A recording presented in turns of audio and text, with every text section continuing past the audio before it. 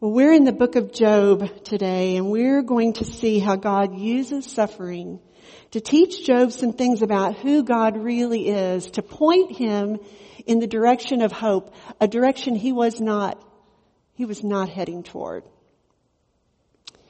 You know, even those who live a righteous life never finish learning who God is, what he's like, and what he's doing. Not Job and not any of us.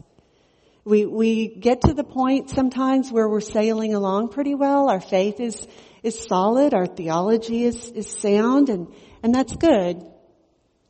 But when trouble comes, we all need hope. We need hearts of growing hope. We need a better hope than the fact that maybe things are going to all work out okay. We need a greater hope. And as much as we'd all like to learn it a different way, it's through suffering that it teaches us what we most need to walk with God in hope through hard times. So in the book of Job, chapters 32 through 37, so if you have a Bible or your device, you can look at it there, but we're not going to, of course, go through every verse of every chapter. That would be too long even for me.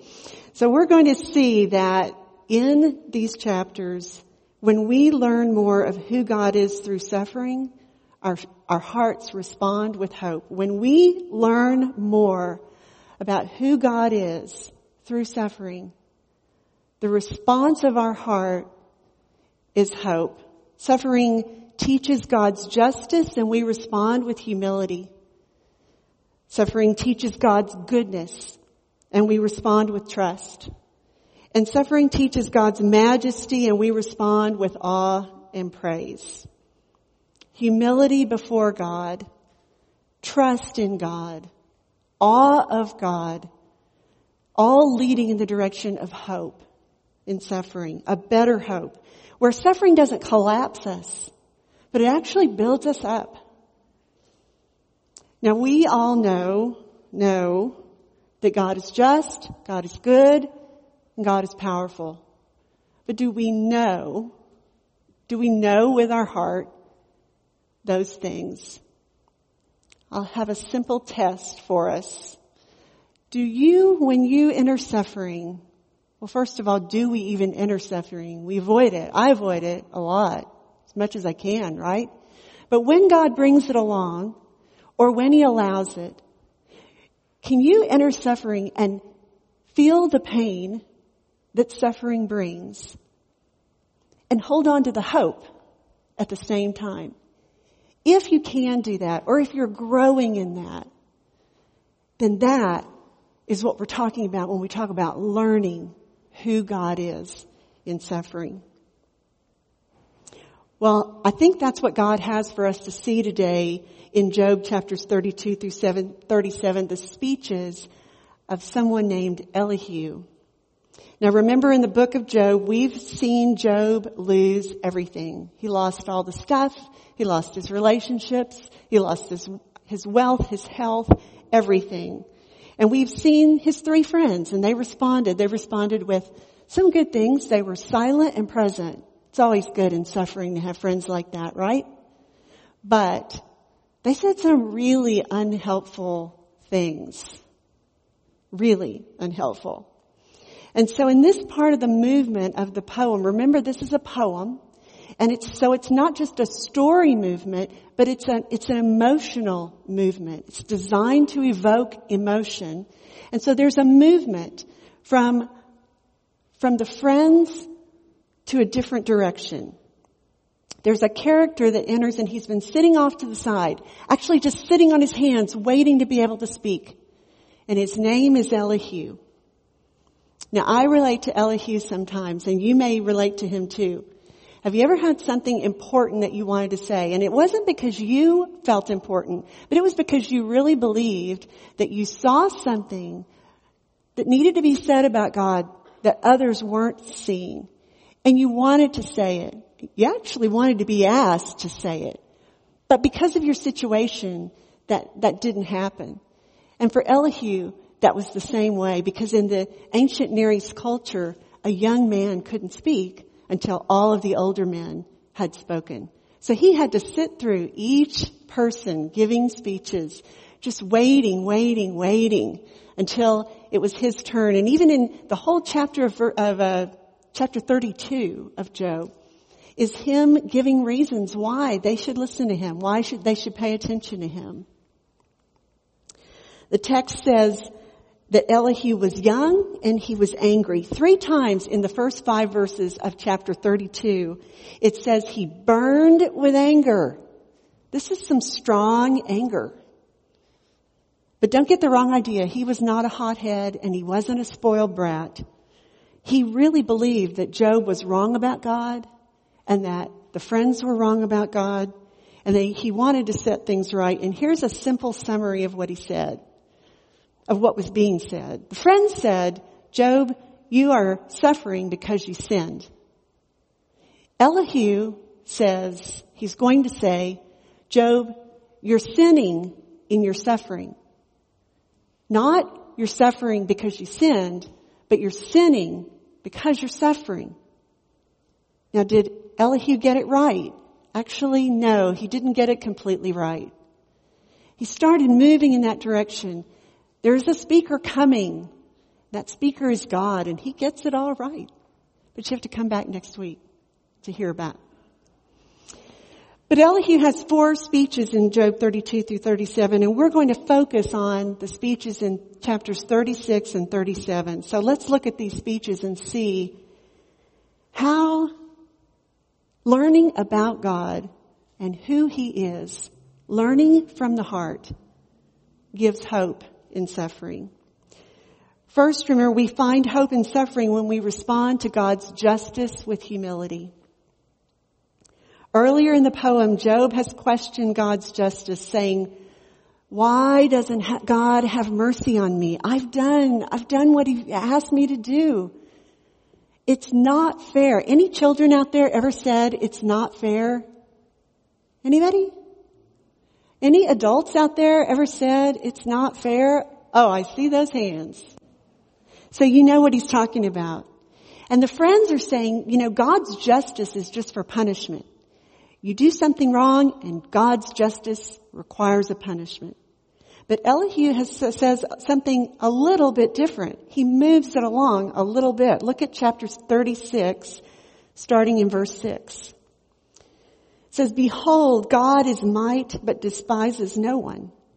He is mighty in strength of understanding.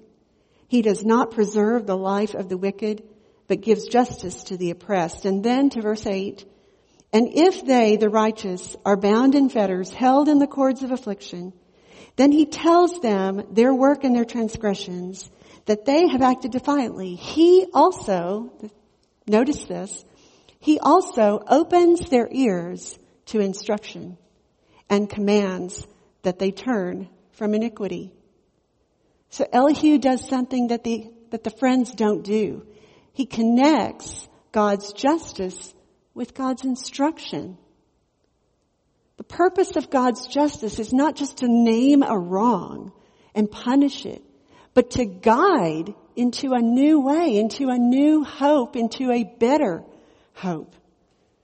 And this is the path of hope that God has been leading His people toward from creation throughout the ages, always pointing us to a better hope. And what's the right response to a just and wise God giving instruction toward a better hope? Well, what's your response when you're going the wrong way and someone gives you some better instructions? It's humility, right? I don't know everything I need to know. Now, that doesn't mean I don't want to know. I still want to know why, God. But for some reason, recognizing God's justice together with His instruction lets me know that that's not the most important thing I need to know, is the understanding. The most important thing I need to know is that God is just and He's for me. And because of that, I can respond with a humility that says, maybe I don't know. With humility, we realize that we need the hope of God's justice. That is the thing we need the most for hope. And this isn't easy, Elihu says, because we, like Job, like all God has created, we just tend to slide toward self-sufficiency. Verse 19. Elihu asks Job, will your riches or all the mighty forces keep you from distress? And Elihu says, no, those are the things that have to be broken before God can lead Job into a new understanding and a better hope, a hope that doesn't depend on wealth and relationships and health.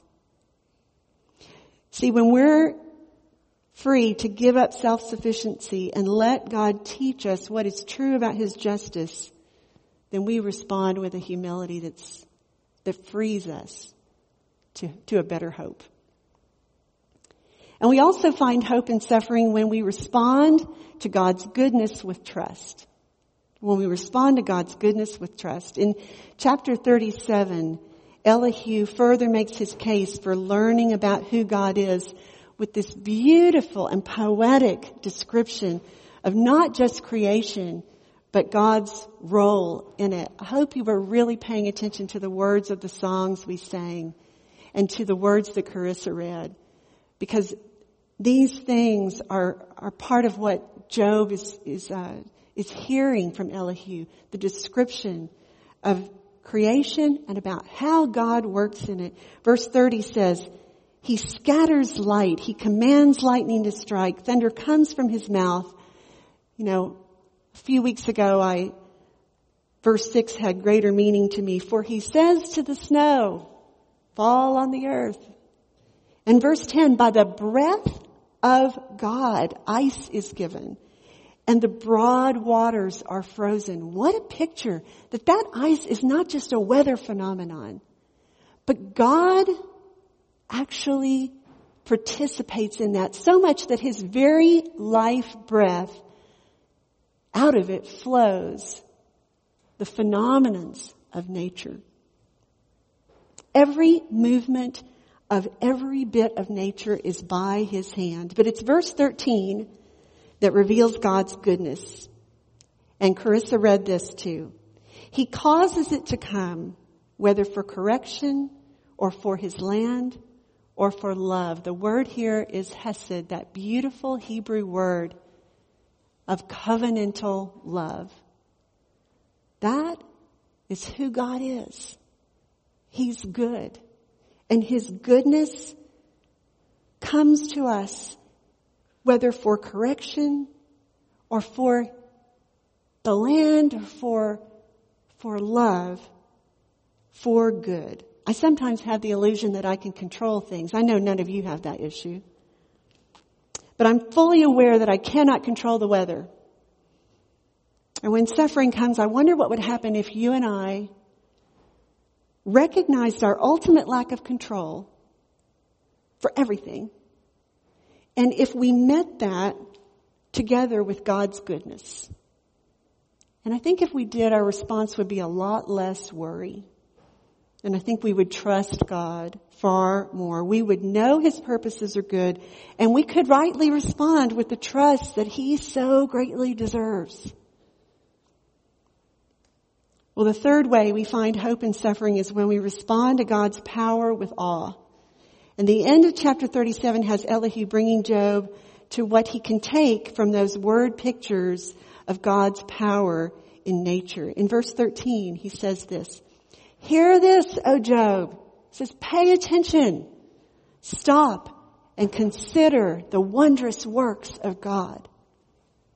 See, when we look at the clear evidence of God's power all around us, it ought to stop us. It ought to draw our full attention. It ought to drop our jaw. I remember a time when my niece, she was young and she was visiting us from California. And while she was here, we had one of those great big old Texas thunderstorms.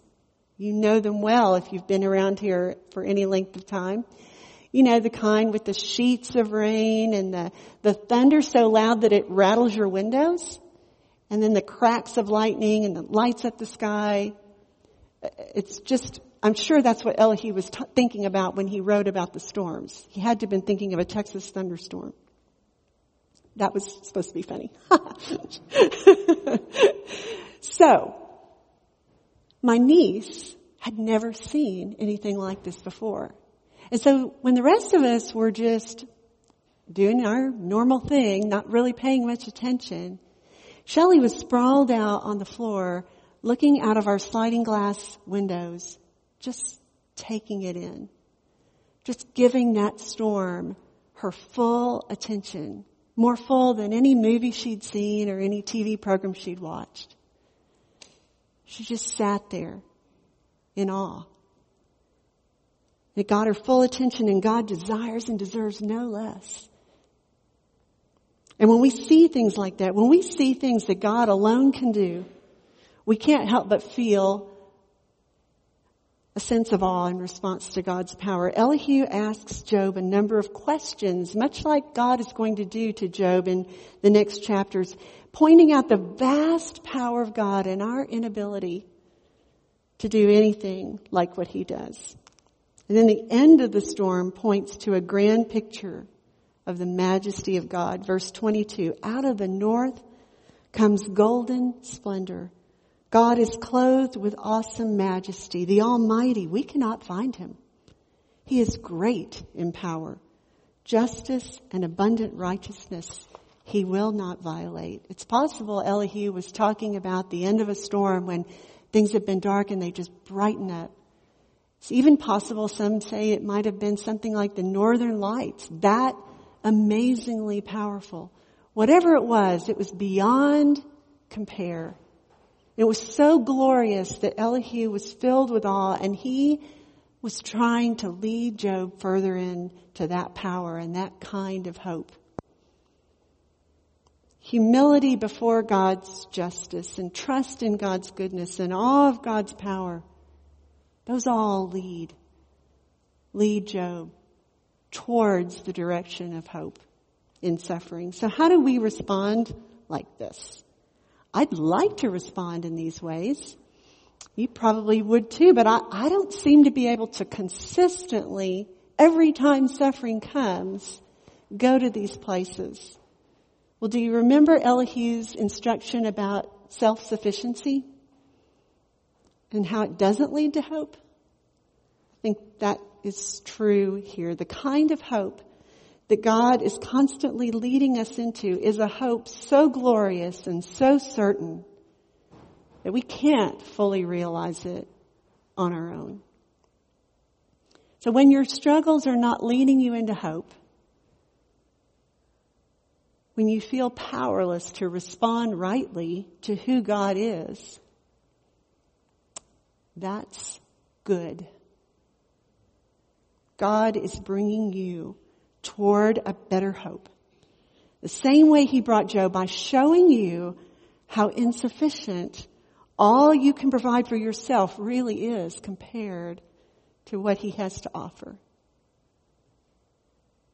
You are closer to real hope than ever. We need a true hope, a better hope than we can provide for ourselves. And God, in his mercy, has been leading us to that hope all through history, to our only certain hope, Jesus Christ. Fully God, fully human, he took on flesh to bring the justice and goodness and power of God to a world without hope. He suffered, and he died a horrible death, so that we also might enter suffering with not despair, but with the certain hope of resurrection life. So whether we believe again and again and again, or whether you believe for the first time today, respond to God's ongoing invitation to a certain and a glorious and a better hope. in Jesus Christ, no other hope comes close. And no other hope will satisfy.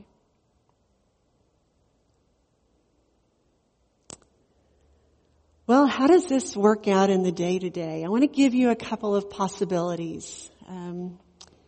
One, spend an hour outside this week. 1 hour.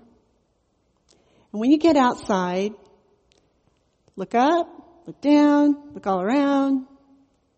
You can do this by yourself. You can do it with your family, your spouse, a friend, even your whole connection group. But spend an hour outside and talk with God about what He's done and what He's made and who He is.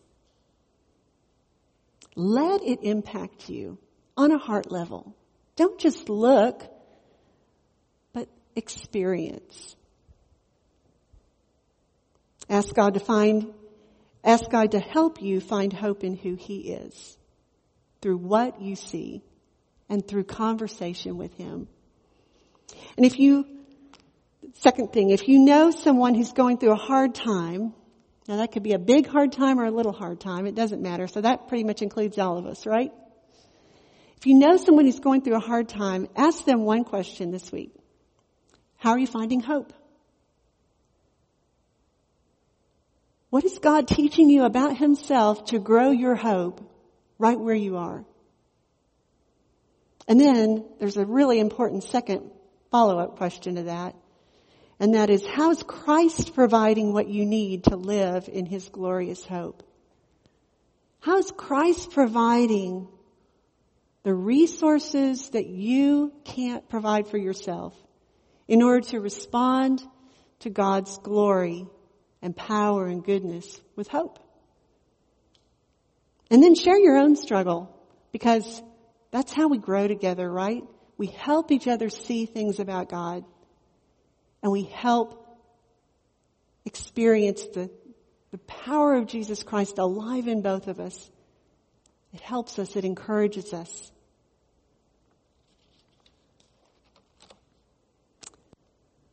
I want you to imagine, if you will, that I have a jar that's full of water with some sediment at the bottom. And the water is clear and it's still and things are very calm in the jar. And there is some dirt, but it's at the bottom, pretty much out of sight. It's not affecting things too much, and things look good, and in very many ways there's nothing bad happening in the jar. And maybe your life is a lot like that jar. Things are calm, pretty calm. You're doing pretty good. You have a good theology in place. You read your Bible, you pray, fellowship with other believers, you serve. Things are going well. And then something comes along that shakes the jar a little bit. Just a little. Maybe you go without power or water for a few days. Or maybe you feel guilty because you didn't go without power and water for a few days. But then maybe the jar starts being shaken a little more. Maybe you have a health scare, or a friendship falter, or someone says something about you that isn't true. And you're shaken. Or maybe it's just a full-out storm. A marriage that's failing, yours or one you're close to. A church disappointment. Those are incredible storms. Whatever it is, something is stirring you up, and all the sediment that's been there so calm and so out of sight starts filling the space. Seen by you, seen by others, and really making things foggy and hard to see. It's in those times when God is using that stirring, He's using that suffering to guide us into His hope, a better hope, to stir up and reveal the wrong directions of our hope and to lead us into certain hope, the hope He has always been leading us into and still is leading us into. The hope of new life offered to us in Jesus Christ. New life that we begin to experience here and last through eternity. So let the learning style of suffering open your eyes so that in all Christ provides, you can respond to God's justice and God's goodness and God's power with certain and life-giving hope. Let's pray.